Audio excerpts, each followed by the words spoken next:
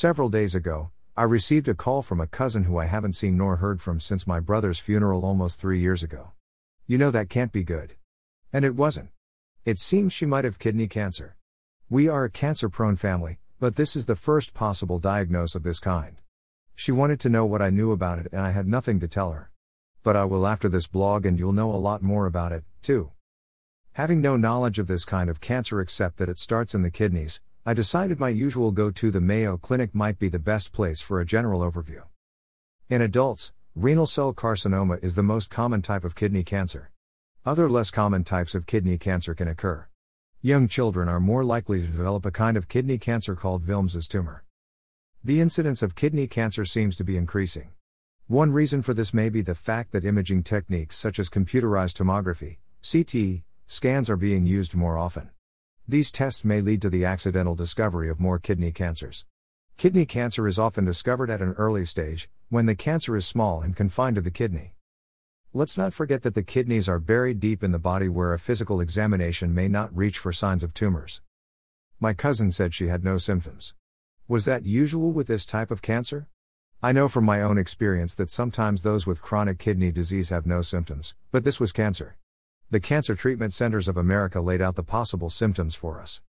The most common sign of kidney cancer is blood in the urine, hematuria, which may make the urine look rusty or dark red.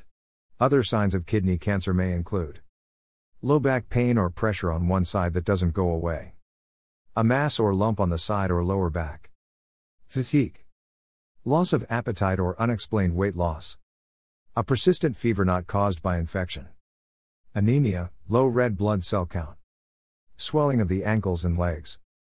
In men, a cluster of enlarged veins, called a varicocele, around a testicle, typically, the right testicle. Although these symptoms may indicate a kidney tumor, they also may be caused by other, less serious health issues. Some kidney cancer patients experience none of these signs, and others experience different symptoms entirely. I was curious as to how my cousin knew what her primary physician suspected since she'd told me she hadn't had a biopsy yet. WebMD explained the other tests she may have undergone. Urine tests check for blood in your urine or other signs of problems. Blood tests show how well your kidneys are working. Intravenous pyelogram, IVP, involves X-raying your kidneys after the doctor injects a dye that travels to your urinary tract, highlighting any tumors. Ultrasound uses sound waves to create a picture of your kidneys. It can help tell if a tumor is solid or fluid-filled.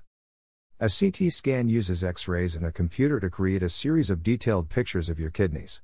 This may also require an injection of dye. CT scans have virtually replaced pyelogram and ultrasound as a tool for diagnosing kidney cancer. Magnetic resonance imaging, MRI, uses strong magnets and radio waves to create detailed images of soft tissues in your body. You may need an injection of a contrast agent to create better pictures. Renal arteriogram. This test is used to evaluate the blood supply to the tumor. It is not given often but may help diagnose small tumors. It has other uses, as well. While blood and urine tests can also confirm CKD and are familiar to us, renal arteriogram was something that was new to me.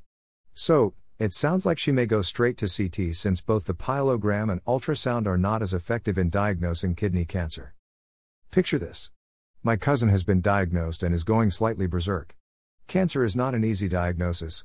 She goes to her primary doctor and he refers her to one of these specialists who will bring in the rest of the team. In cancer care, different types of doctors often work together to create a patient's overall treatment plan that combines different types of treatments. This is called a multidisciplinary team. For kidney cancer, the healthcare team usually includes these individuals. Urologist. A doctor who specializes in the genitourinary tract, which includes the kidneys, bladder, genitals, prostate, and testicles. Urologic oncologist. A urologist who specializes in treating cancers of the urinary tract. Medical oncologist. A doctor trained to treat cancer with systemic treatments using medications. Radiation oncologist. A doctor trained to treat cancer with radiation therapy. This doctor will be part of the team if radiation therapy is recommended.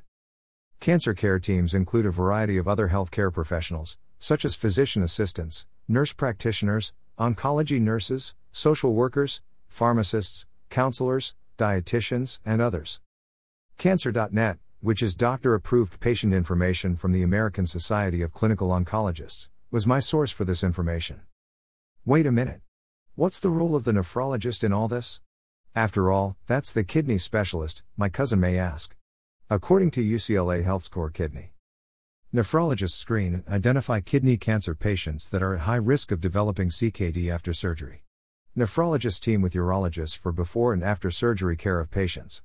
Nephrologists are routinely consulted for optimization of blood pressure of kidney cancer patients, correction of anemia, avoidance of drugs that are potentially toxic to kidneys, and adequate hydration of kidneys during contrast use with computer tomography or during surgery. I know. What's important to her right now is how this kidney cancer may be treated. I went straight to the horse's mouth, so to speak, for help with this one. The National Kidney Foundation offers a multitude of options. To paraphrase, they are open, laparoscopic surgery, or robotic surgery to remove part or all of the kidney. Thermal ablation. Active surveillance. Chemotherapy and radiation. There are more options for advanced kidney cancer. For the first time in a decade, I don't know how to end this blog. Let's put it this way, I've had cancer, even though it wasn't kidney cancer, and I just plain hope cancer is not something you'll have to deal with. Until next week. Keep living your life.